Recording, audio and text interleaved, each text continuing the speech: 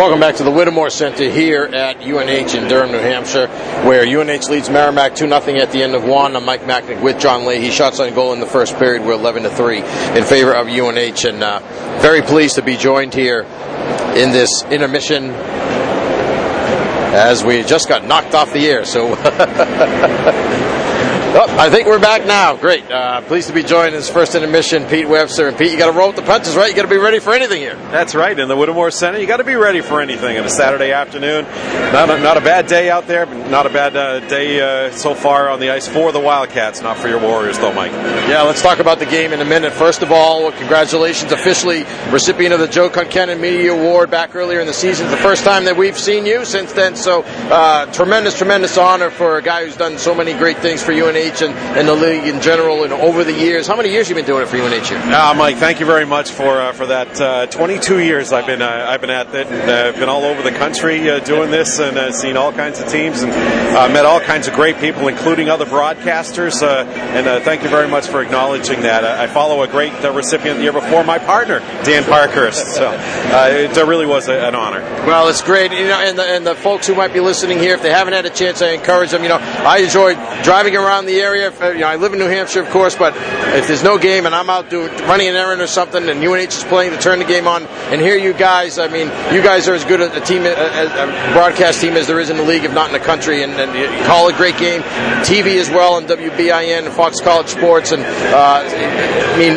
you guys, like I said, you guys have done such a great job over the years. What do you enjoy the most about getting to call UNH hockey? Just the atmosphere. College hockey is, in a way, so pure, so that when you come here, you're going to have great fans, you're going to have great teams, great opposition, great people working the games. There's nothing behind it. Nobody's out here to make that extra buck. It's not any of that. It's pure competition. And always loved my years here at UNH as a student. Got involved in the team many years ago. Haven't really left. And it's just a thrill to be a part of this wonderful sport. It's not like any other sport that's out there.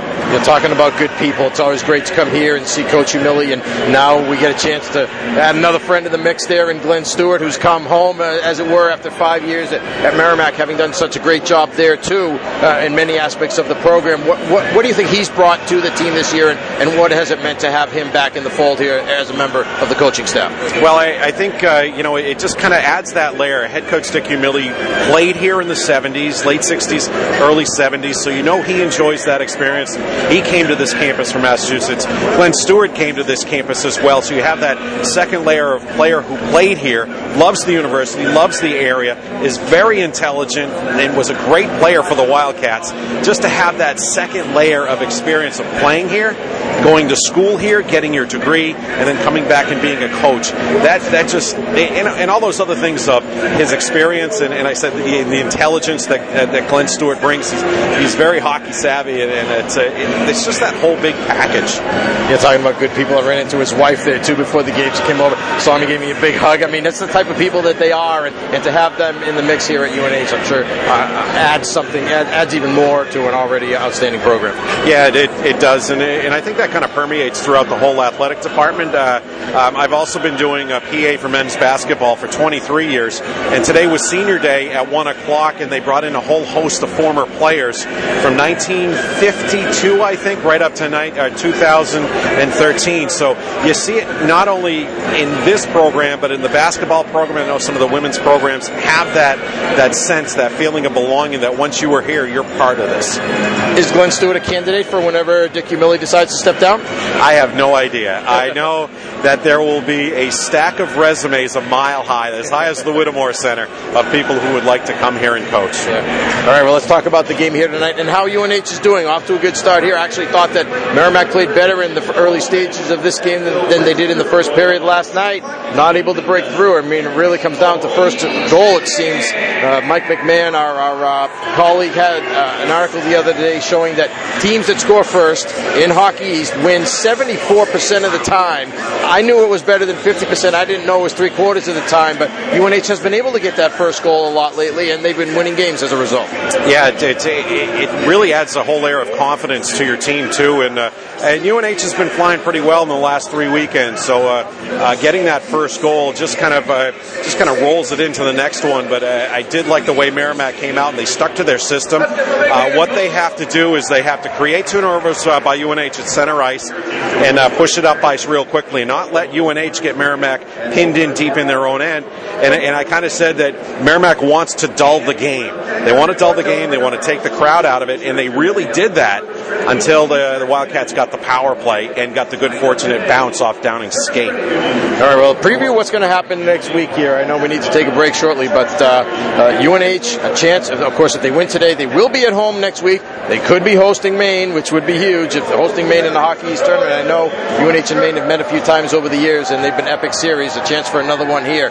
But with the way that they're playing right now, I've already seen at least one writer say, hey, they're the underdog, right? They're the team to keep an eye on in the Hockey East tournament. And I certainly think that that's true. From the goaltender on out, they're playing their best hockey this season. Is there anything that they need to do better here to improve their chances of not only getting out of the first round, but maybe making it to the Garden? Yeah, I think a little bit of speed in getting the puck out of their own end. Sometimes a little too much cradling of the puck by the defense, and that gives fast teams a chance to disrupt UNH's flow out of their own end. And with such a young rookie defensive core, many nights we're skating three freshmen, such as Merrimack is doing.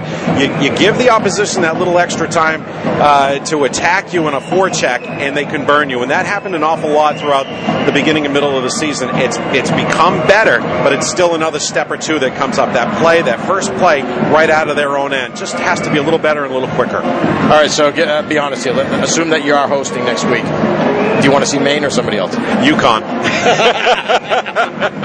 UConn, because we just got off a weekend against Connecticut, and UNH was very successful against them. In the second game up here at the Whittemore Center, the Wildcats really controlled and dominated.